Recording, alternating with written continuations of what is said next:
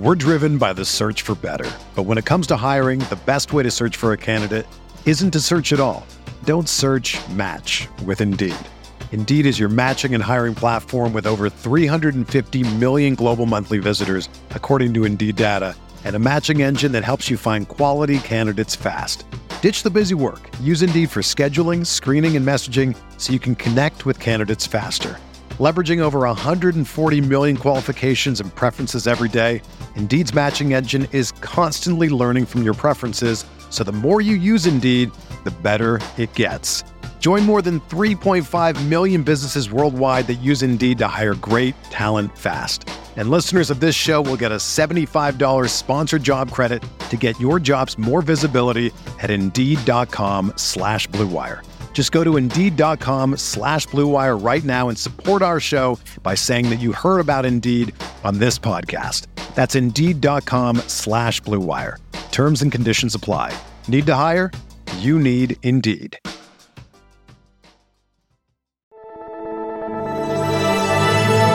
Blue Wire.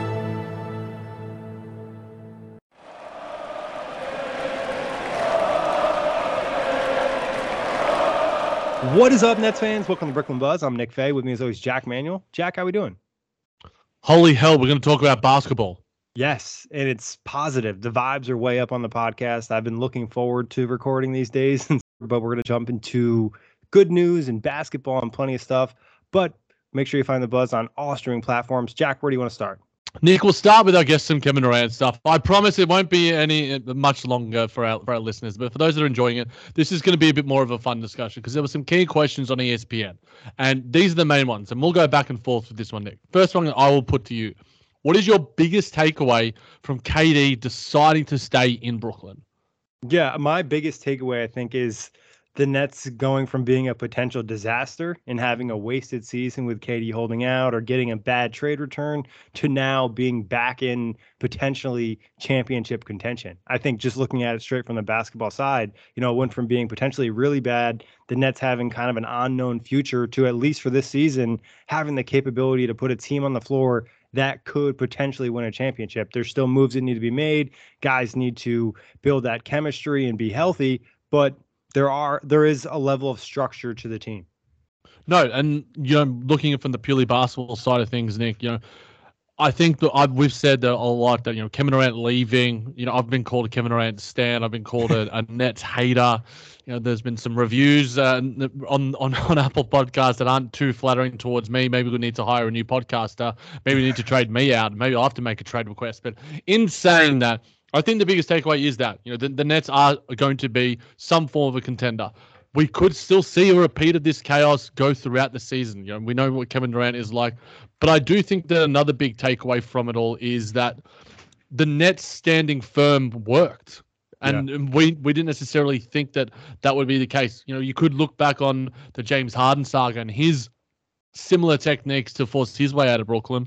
Maybe Joe Tsai, Sean Marks, and the Nets are like, maybe we should have stood a little bit firmer throughout that process and sort of righted it out. They've written this one out for nearly 2 months, and ultimately it's played into probably the benefit of the Nets overall. They get a little bit more of that control that they want.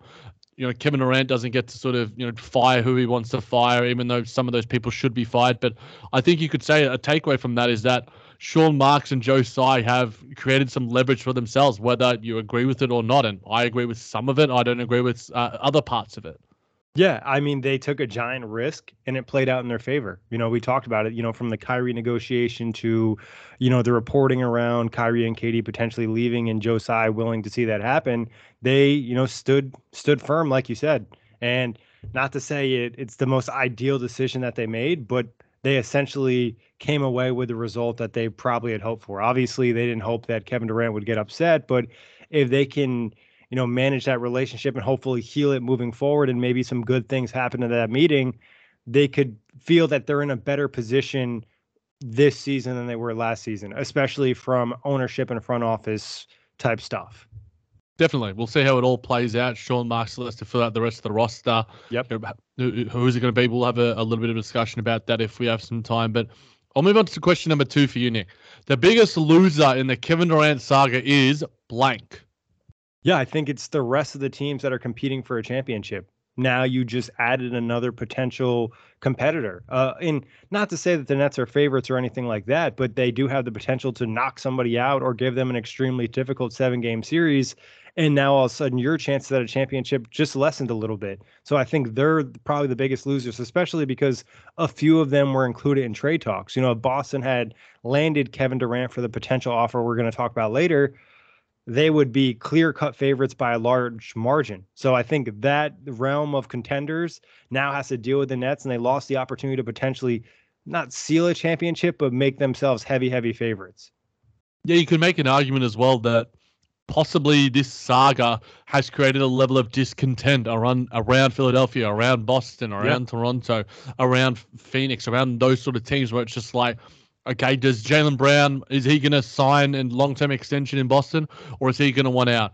What's going to happen with OG Anunoby and whoever else is up there in Toronto? The role players with Tobias Harris, Tyrese Maxey, and those sort of guys that were rumored. We saw James Harden hanging out with Kevin Durant. So you could say that is a similar fallout and a similar winner for the Nets, is that some of their rivals, despite the fact that Kevin Durant is staying and solidifying himself with the Nets, hopefully long-term, as we've heard of reports from Brian Lewis and others, the discontent could be there. It could be 40 chess happening from Sean Marks and Joe Tsai, but I think that some of their leverage play, their media stuff, ended up coming to somewhat positive fruition. But as we'll talk about with the Celtics off, I think a lot of those organizations are stable enough to be able to go, look, come on, mate. We know what's going on here. Jaylen Brown's been in $40 million trade conversations for Anthony Davis, Kawhi Leonard, and everyone else in between. I think he knows where he stands. But, we don't necessarily know that. We don't know the behind the scenes of other teams as much as we do the one that we happen to cover. Yeah, Jack. And just two more minor losers. I think you look at the Houston Rockets as a team, obviously hoping the Nets would trade KD, those draft picks would improve, and then probably the Lakers, because if KD was traded, obviously Kyrie would be more likely to be traded, and the Lakers were obviously a but team. Pat Beverly, Nick. But Pat Beverly. Yeah, blame KD. Blame KD. That's certainly what he did. It's about getting a job. Now he's got a job in Lakerland, and he could be kicking out his worst enemy, mortal enemy, in Russell Westbrook. But that's for some Laker pods that you'll find on the Blue Wire Network. I'll also put in there, Nick, that Kevin Durant is somewhat of a loser in all this. I think that the way that he handled this, and in parts, reflects poorly on him. Now, it might be surprising for people to hear me say that, given I've been a bit of a stan of Kevin Durant, but I think that given the fact that he pushed and pushed and pushed so much, and now he's had to go, all right, I've changed my mind. There's nothing really out there for me. The grass isn't greener on the other side. The grass is pretty goddamn good here with my bestie Kyrie Irving here in Brooklyn. Does that? We've spoken about like legacy sort of talk, and Kevin Durant and his character and all that sort of thing. As the whole fallout from it, a lot of people on the ESPN article did say that Kevin Durant was the biggest loser in this. I think that we've tackled it from a more objective standpoint, but I do think it's worth pointing out that Kevin Durant, throughout all this, you could make an argument that he might be one of the bigger losers also. Yeah, I think you could say, to an extent, his credibility in terms of some people's eyes, in terms of leading a team and kind of willing to bail out. And then I think from the perspective of, does he truly not want to play in Brooklyn? And if that's the case, then he lost because he's still playing here. You know what I mean? So I think to an extent that's on the table. And if he's not happy, then he's obviously a loser. But I think in the reason I didn't instantly go to him, because I think from one perspective, he's a winner, because I think the Nets are likely giving him they're the best option to win a championship. We could talk about the potential offers that are on the table, but the Nets were never going to accept any of those. So for the most part, it seemed that any team that did make the trade for KD was going to probably be around the same level that this Nets team is right now, without the assets to improve, because the Nets can still make a few trades and add some quality players. Yeah, I mean, he likes the throwbacks too, on his Instagram, and he's enjoying them. We're a big fan of them. We had a discussion of them on previous pods, and it's been announced now, and they are going to look spectacular. And I'm going to be purchasing some form of fashion, Kevin Durant, Kyrie Irving, maybe even Ben Simmons, Patty Mills, and Joe Harris. A lot of my money is probably going to go towards some of those things. But we're driven by the search for better. But when it comes to hiring, the best way to search for a candidate isn't to search at all. Don't search, match with Indeed. Indeed is your matching and hiring platform with over 350 million global monthly visitors, according to Indeed data, and a matching engine that helps you find quality candidates fast. Ditch the busy work. Use Indeed for scheduling, screening, and messaging so you can connect with candidates faster. Leveraging over 140 million qualifications and preferences every day, Indeed's matching engine is constantly learning from your preferences, so the more you use Indeed, the better it gets. Join more than 3.5 million businesses worldwide that use Indeed to hire great talent fast. And listeners of this show will get a $75 sponsored job credit to get your jobs more visibility at Indeed.com/Blue Wire. Just go to Indeed.com/Blue Wire right now and support our show by saying that you heard about Indeed on this podcast. That's Indeed.com/Blue Wire. Terms and conditions apply. Need to hire? You need Indeed. When you need mealtime inspiration, it's worth shopping Kroger, where you'll find over 30,000 mouth-watering choices that excite your inner foodie. And no matter what tasty choice you make, you'll enjoy our everyday low prices, plus extra ways to save, like digital coupons worth over $600 each week. You can also save up to $1 off per gallon at the pump with fuel points. More savings and more inspiring flavors make shopping Kroger worth it every time. Kroger, fresh for everyone. Fuel restrictions apply. In saying that, Nick, instead of doing this fact or fiction, I'm not sure if you remember your appearance on the JBT, Long Live the JBT podcast with my other brethren. Do you remember the JBT Busick Manuel scale? I vaguely remember it. If you say the terms, I'll remember. I know it's like Wikipedia fact. Yeah, you're there, mate. You're there. Yeah. So I will recap it and bring in maybe some JBT listeners for me, and I might have to allude to my other Nick favorite of us bringing it back on the Brooklyn Buzz. So the JBT Busick Manuel scale is this: Twitter fact, Wikipedia fact, or straight up fact. So Twitter fact is like, it doesn't really have a lot of credence. Wikipedia fact is, it's kind of, you go on Wikipedia for something, and straight up fact is just you lock it in. Alternative fact means it's just not going to happen either. It's just absolute fiction. So in saying that, on the Busick Manuel scale, Nick, KD will spend all 4 years of his remaining contract as a Brooklyn Net. I'm really happy you brought the scale in for this because you can't go one way or the other. It's nuance. We like nuance on the Brooklyn Buzz. Yeah, I think it's a Wikipedia fact. There's some credence to it, but at the same time, you could see it not coming to fruition. You could see him being traded, later in the deal. Obviously, there's always a possibility of this season, but you could see something down the line. But I also think that there's still a decent chance if things work out well this year that he's here for the rest of the contract. I could make an argument that it's closer to being a Twitter or alternative fact than it is to being a straight up fact, because there's so much unknown with Kevin Durant, the guy, the personality and such. So I think it's close. You could make a really credible argument that it might be closer to a Twitter fact, Nick, but we could see things change, and I'm eating my words and eating the humble pie that I've talked about on so many different occasions with Ben Simmons. And this is a straight up fact. Kevin Durant stays with Brooklyn long term and retires Brooklyn Net. That is the ultimate be all and end all. But I think Twitter, Wikipedia are around that sort of range. It's not a fact, it's not fiction, but it's somewhere in between. But I'll give you the Busick Manuel scale again with this one, Nick. And we'll go to his best friend, Kyrie Irving. Kyrie Irving will be with the Nets after the 2023 February trade deadline. Yeah, I think that's a straight up fact. I think the Nets are very set on, quote unquote, running it back this season and then maybe... I just want to ask you about that, Nick. What has changed suddenly for Kyrie Irving to now be the apple of Joe Tsai and Sean Marks' eye? Because we heard and we reported plenty of it about them essentially going, you find a trade, and if you can find one, you're out of here. But now he's opted in for this 1 year. Now suddenly, the Nets are, and Shams is reporting that they want him long term, and not long term, but they want him to be a Brooklyn Net for the entire season. What has changed? Has anything changed, or is it just now that the Nets know, okay, well the Lakers are out of it because they're training for Beverly and Buddy Hield and whoever else? Kyrie Irving's not got no other destination to really sort of find.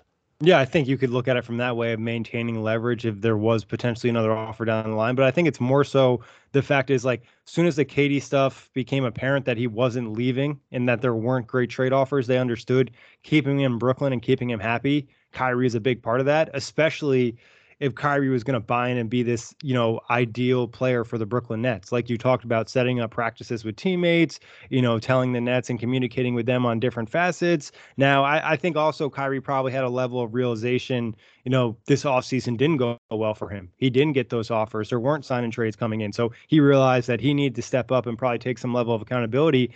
And if you get an accountable Kyrie Irving, I mean, that's the best version of him. You know what I mean? Like he's coming in, doing his job every day, and he's one of the best basketball players in the world. This is a top 15 talent, top 10 when he's super locked in. So, I mean, I think there's just a combination of both sides and understanding what's going on. Yeah, but some people say he's like an MVP contender. I wouldn't buy into that by any stretch of the imagination. But especially with Kevin Durant still on the team, I don't. No, exactly. And I think in seasons past, when I used to work for OTG Basketball, back when he was on Boston, I made a credible argument for him being a possible MVP contender leading the Boston Celtics. Obviously, that didn't, lead to fruition. If you want plenty of old takes you want to throw in my face, go to OTGBasketball.com archives. Plenty to throw in my face there. But focusing on Kyrie Irving here, I think that my ideal scenario, Nick, I'm not sure what yours is that in this offseason, Kyrie Irving gets a 3-year extension, and that aligns with Kevin Durant. That was my ideal scenario before this all happened. Kevin Durant is likely sticking around in large part because his best friend is still there. And I think that if Kyrie Irving has a good season, 3 years is a fair extension, max extension, whatever it might be. It could be incentive laden, rather than just going, okay, let's do this song and dance again and this leverage and back and forth. I think that makes the most sense. I don't know if that's how it will play out because at times Sean Marks and Joe Tsai have been too stubborn. In this case, obviously when it comes to Kevin Durant, has been in a positive fashion. But that's for me what the ideal is. Kyrie has an 50, 40, 90 season, all-NBA third team, or at least around that sort of mark, and we offer him what he deserves. And, there's little nitty-gritty stuff in there that was similar to the DeAndre Jordan sort of deal that allowed him to come to Brooklyn when they first arrived. Yeah, I think that makes a lot of sense. I mean, that deal could happen during the season. He could sign an extension after a couple months, starts playing really well. The vibes How likely do you think that could happen, Nick? Do you think that there is any semblance of likelihood that we could see an extension? And when does it could happen all season, can't it? Yeah, it could happen, I think, at any point during the year. So I think it's not likely, but it's a possibility, especially if the team were to do really well. I think of just the vibes are so well, the team is 30-8 or something like that, and just playing amazing basketball, and everyone's really happy with what's going on. You're a couple months into the season. I think it's a possibility, especially if it's the amount of years that Kyrie wants. I think if it's obviously the max amount of money and the years match up with KD, I think Kyrie would be pretty happy with that deal. No doubt. I'm hoping we get the best version of Kyrie and then the best version of the Brooklyn Nets franchise going forward. Finishing off, Nick, on the general sort of chat about the Kevin Durant stuff, from Shams Charania, the best offer I'm told that the Nets had on the table was from the Celtics, Jaylen Brown, Derek White, and a first-round pick. Now, I think that this is a leak from someone within the Nets organization trying to show a bit of discontent within Boston, a little bit of a firing shot on the way out, and seems like, Jaylen Brown, he bites on that. It's like, oh, okay, this was actually on the table, even though Brad Stevens might say it wasn't. Obviously, we can chat about that for days and days on it, but do you think that the Nets should have accepted this offer? Was it a fair deal? This was the one that was reported initially, and the Nets weren't happy with it. They wanted Marcus Smart, Robert Williams, and a couple extra first. So I personally think that this deal is not commensurate to the level of player that Kevin Durant is, and I'm surprised that I'm not surprised that they didn't take it. Yeah, I'm not surprised at all. This would be a bad trade for the Nets to accept this deal. I think you could look at it too from the perspective of the Nets leaked it to make it look like, hey, their offers weren't out there. This was the best situation for us, and it also, is the best situation for Kevin Durant because there weren't necessarily these deals on the table. I think the reason this was quote unquote the best offer was because nothing ever got super serious. If you got serious, that's when you're more likely to actually offer your best deals. A lot of times when teams are calling in, they're starting at the bare minimum to try to build up and negotiate. So I'm not surprised there wasn't any great offers because it doesn't feel like any conversation really got that deep. Let's thank Rudy Gobert in some form or fashion. Who knows? Maybe he was the big reason the Nets were able to keep him, keep Kevin Durant, the guy that we want to be with this team for as long as possible, because he gives us the best chance at winning what all fans want, and that's the Larry O.B. But to win the Larry O'B, Nick, the Nets still need to have a couple of roster spots, some two-ways, some Exhibit 10s, and some actual roster spots as well. So there's not a lot left on the table. But we've heard some mini rumors, including from our guy, Chris Mulholland, and Nets Daily, saying that the Nets are interested in Markieff Morris. We heard some reporting from Mike Scotto about Tristan Thompson, who I'm less enthused about. And then there's always going to be the DeMarcus Cousins and the Carmelo Anthony talk. In terms of the prototype of player that matters most right now, Nick, is it the small ball? Is it just the five that can space the floor next to Ben Simmons? Is it another wing guy? Or is it just the best talent available? Where do you sort of stand with that? Yeah, I think right now you instantly look at and the Nets need another center for this roster. Some level of veteran center. I think on Twitter you have heard people mention of Cody Zeller being someone that's been thrown around as a vet minimum guy. It's been banged up the last couple of years as well. Like you said, DeMarcus Cousins, Tristan Thompson, which I think Tristan Thompson would make little sense, especially because the Nets are supposed to be getting away from drama. Like it seems like that. But you can make the same argument for DeMarcus Cousins as well, Nick. And I'm sure I'll get plenty of news from my partner if it comes to Tristan Thompson, because she knows a lot about his behind the scenes and extracurriculars, given her fandom of the Kardashians and Khloe and stuff. But I think that maybe this Tristan drop could be something to be like, and same with Markieff, because both of those, Tristan in much stronger sense, have ties to Kyrie Irving. And in in the past, we've seen a lot of appeasing towards Kevin Durant and the players that he wants. Markieff Morris, I believe he played with Kyrie Irving in Boston, and those two had pretty good rapport, if I'm not mistaken, Nick. I actually think he played with Marcus Morris. Marcus Morris, but then it's like getting me and some other Australian with a weird accent who doesn't like Joe Tsai mixed up. We're just a dime and a dozen. But in saying that, But I actually do think he has a relationship with Markieff Morris for some reason. Okay. In saying all that, the names that we've sort of brought up, obviously, Carmelo, I've put on my timeline on my Twitter, who would you prefer, Carmelo Anthony or Markieff Morris? A lot of people are saying Markieff after the whole Nikola Jokic situation and him being out for 40 million days with a neck injury. A lot of people love Melo, given his ties to Syracuse and the New York, the market in general. Where do we stand with all of this, Nick? How much does it matter as well? Because I think if you're looking at the prototype of a DeMarcus Cousins, a floor spacing big, that's what you want. And he played okay in Denver, but I heard things behind the scenes from other podcasts and stuff saying that he wore out his welcome in terms of, the personality stuff and the volatility there. But he also does have pretty strong ties to Kevin Durant and Kyrie Irving, given their time together at Team USA. So as does Carmelo Anthony. Maybe now we see one of these signings because we get some leeway from Sean Marks and Joe Tsai to go, okay, let's sign one of their buddies because we fired Kevin Durant's favorite assistant coach. We don't have Ty Lue as our head coach, who's a guy that's strong ties with Kyrie Irving. Where do you stand with the way that the roster is right now? What are you prioritizing? Which guys are you going to throw, the vet minimum at, and maybe a little bit of that taxpayer MLE or something like that? Yeah, I think, like I said, the center is definitely the most important position. I don't know if you go with one of those three guys we mentioned in Zeller, Thompson, and Cousins, or you look to maybe make a minor trade. If not, I think you could easily kind of talk yourself into DeMarcus Cousins because of, like you said, the floor spacing, and then defensively maybe you can get, covered up by some other guys. And obviously last year he kind of bought into his role a little bit more than previous seasons, especially as that backup big. And he could have that occasional big game. But I think if you go with DeMarcus, that makes you more likely to go with Markieff at the other spot. Let's just say you're going to get a 4 and you're going to get a 5. Because I think Melo would be more of that scoring and that playmaking that you're getting from DeMarcus Cousins. Obviously, they're not the same player, but they're both pretty poor defensively, where if you went with Melo, you'd probably want to get someone who's a little bit more defensive minded for that 5 position. And, Tristan Thompson and Cody Zeller aren't necessarily great centers either. So that's where it gets a little complicated. I think I'd probably go Markieff Morris and DeMarcus Cousins. I think you can look at Markieff too for a couple reasons. One, he's been a role player. He gives you a little bit of toughness, solid defensively in the right matchups, but he also can play some small ball 5. And it allows the Nets, if they want to really buy into the style of playing switchable forwards, with Kevin Durant, Ben Simmons, Kessler Edwards, TJ Warren, and then potentially Markieff Morris. That's a lot of switchable guys, and you can kind of play your same system. So that'd be something to consider. And then with Cousins, he gives you a completely different skill set than your other two centers.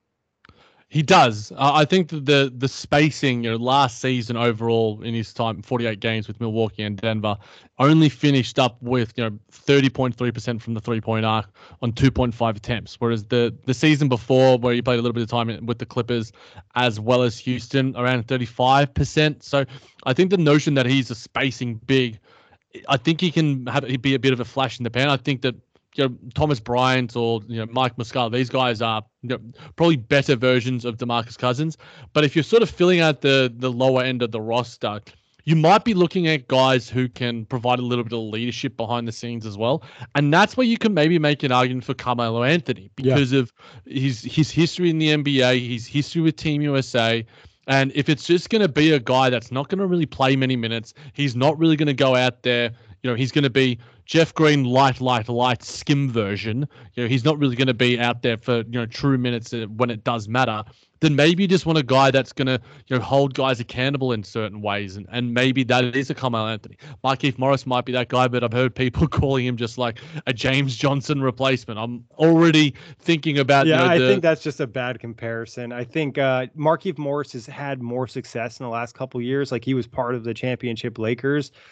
James Johnson really hadn't been effective since he left Miami, so, and I also think Markieff has been more of a role player, and he's not going to try to dribble the ball and take touches away from Kevin Durant. But getting to the Melo point you brought up, Jack, I think another way you could talk yourself into Melo as well is, Kevin Durant, Kyrie Irving's down. You need someone to kind of step up and pick up some of the scoring load when someone's taking a night off or something like that. Melo can pick up a bigger offensive load, every here and there. You know what I mean? It's not like it's you're counting on him nightly to score 20, but if it's on occasion to drop 15 or 20 points, he could probably do that for you off the bench. So Markieff, Carmelo, DeMarcus Cousins, some of the other centers we mentioned, I think at this point in time, you're just making sure that you can add not quality players, but players that can contribute in some way to your team for the entire regular season. I think at this point in time, you're probably not going to get anybody that you want to play in the playoffs, but there's going to be minutes that need to be filled during the regular season.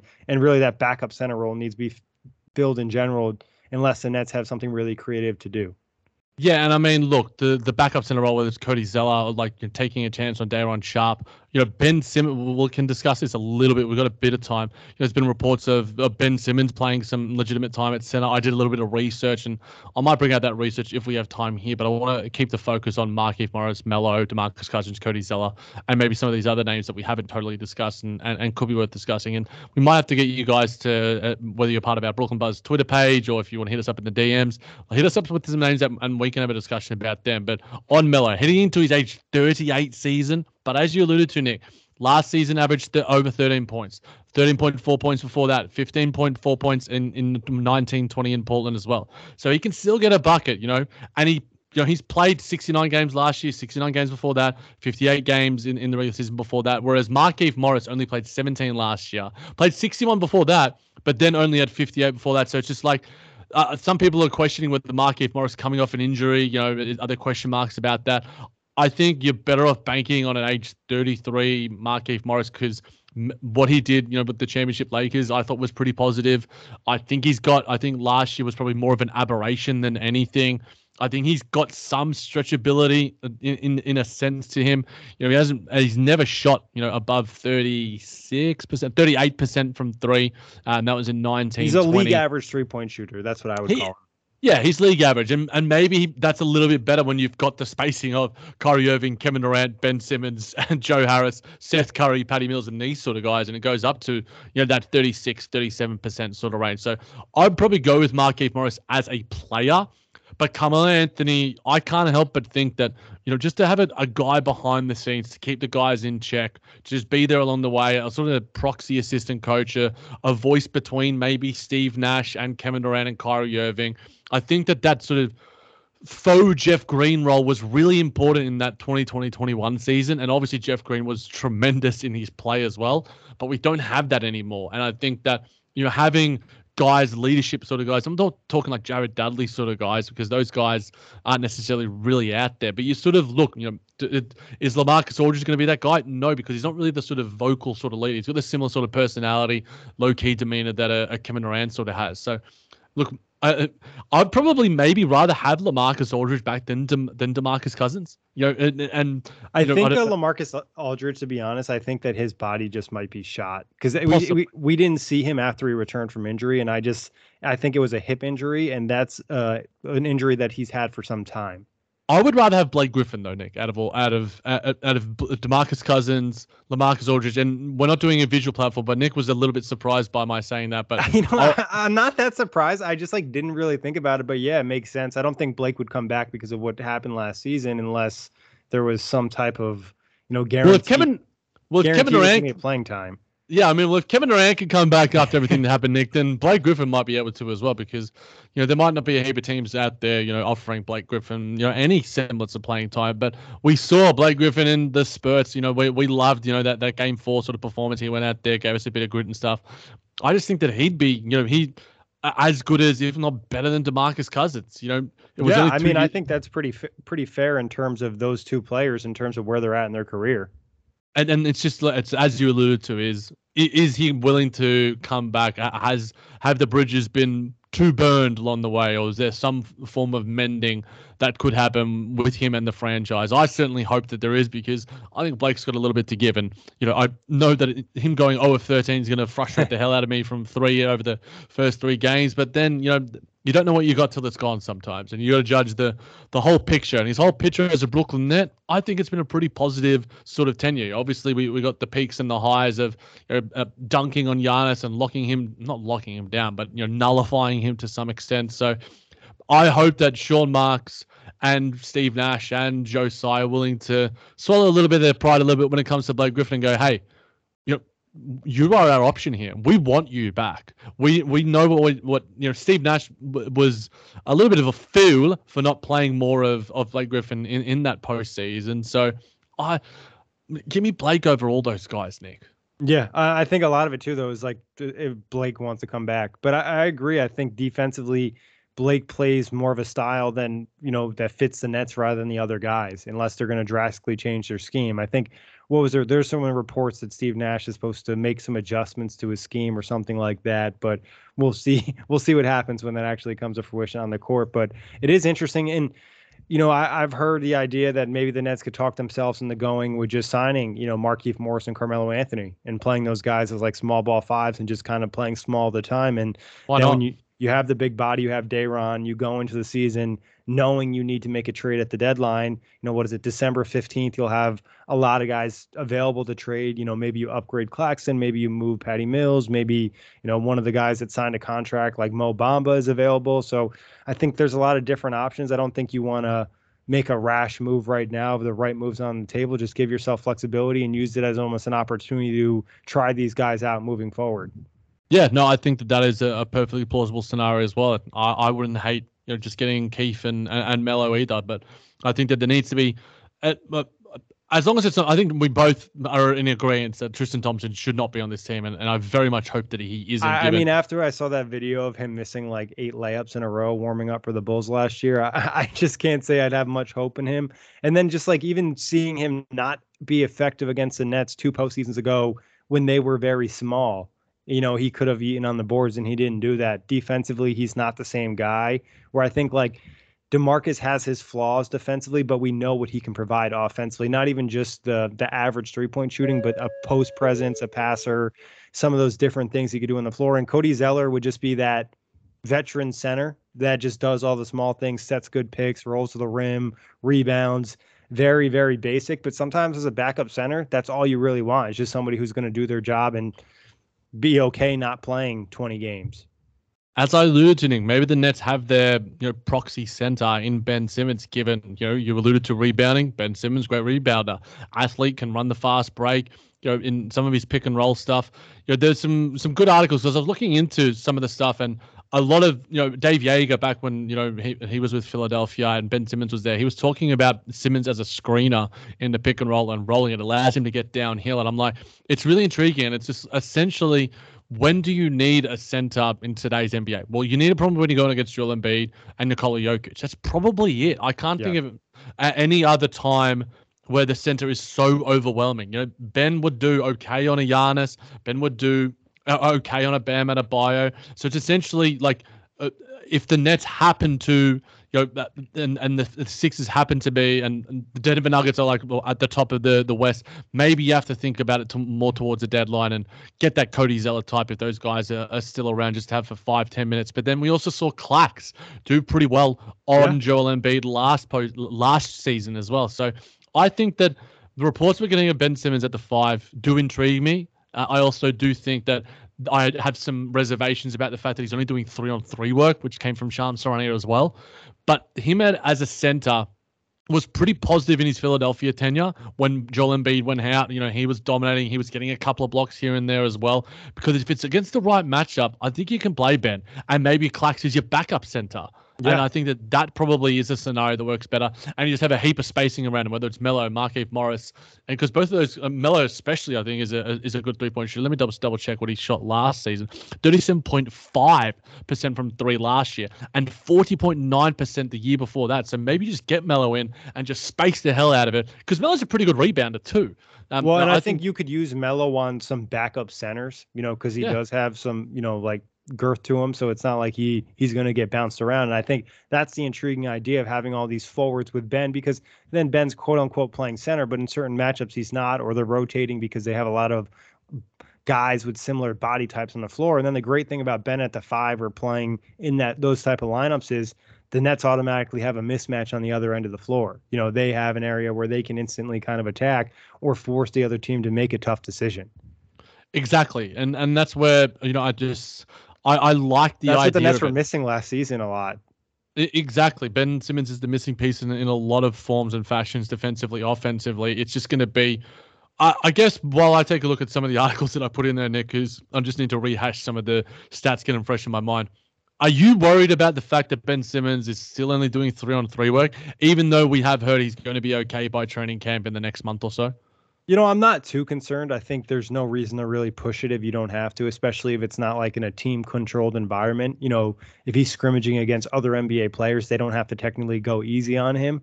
So, why not kind of play it safe? If we get, to training camp and he can't participate in all the drills, then I think that worry meter starts to really, really pick up. No, definitely. And just looking at some of the stuff, some of the videos that other really good reporters have been doing on Ben Simmons, if you can imagine a Kyrie Irving, Ben Simmons pick and roll, that'd be absolutely deadly. That was like one of the first things I tweeted when the trade happened, I'm pretty sure. Oh, yeah. And then Seth Curry and Ben Simmons are obviously a lethal combo. I've put out stats about that in the past. But to finish off with, Nick, we've heard some Donovan Mitchell rumors have been increasing a little bit. And he has listed, at least according to a pretty close source to Utah when it comes to their reporting, that the 3 teams he would want to go to if he were to be traded would be Brooklyn, New York, or the Miami Heat. Nick, I'm going to end with a bit of a cliffhanger for those that have been sticking around with us. Donovan Mitchell or Ben Simmons? Yeah, I think you want to stick with Ben Simmons in this situation right now. Obviously, his value is not super high. Even if you wanted to talk yourself into Donovan Mitchell, the Nets would probably have to give up more things where you'd rather use those pieces to upgrade other areas. And I think Ben could be the perfect, final piece for this team, or that final third star to complement them. The issues with Donovan Mitchell, he's a great scorer and the Nets would be lethal offensively, but a backcourt of Kyrie and Donovan Mitchell would get cooked on a regular basis, and that would make it pretty difficult to win a championship. Yeah, it's weird. A lot of people say about Donovan Mitchell's wingspan and the fact that he has all the tangibles and the tools there, and he was decent in college, or he wasn't, I don't know, but like he's got all the tools to be an okay defender. He's just never been able to put it all together. So I think that because the Sixers, the Jazz look less likely to make this trade, if Ben Simmons doesn't fit so well and Kevin Durant doesn't want him and Kyrie Irving doesn't want him, then maybe this trade could still be available in December, in January. Yeah. And you throw in a Patty Mills, a Seth Curry, or whoever else, and a first or whatever it might be, the rights to swaps or something like that. So something to keep an eye on, because I just think that the fact that Donovan Mitchell listed the Brooklyn Nets in that, something to know.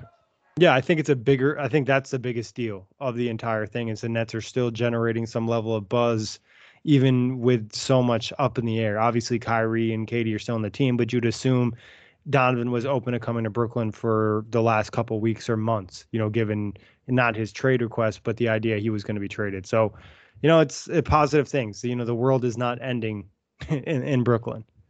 Thank God. Let's wrap this one up, Nick. Yeah, Jack, always a pleasure. Big thanks to everybody for listening. Check the Buzz on all streaming platforms. This is the story of the one. As head of maintenance at a concert hall, he knows the show must always go on. That's why he works behind the scenes, ensuring every light is working, the HVAC is humming, and his facility shines. With Grainger's supplies and solutions for every challenge he faces, plus 24/7 customer support, his venue never misses a beat. Call quickgrainger.com or just stop by. Grainger, for the ones who get it done.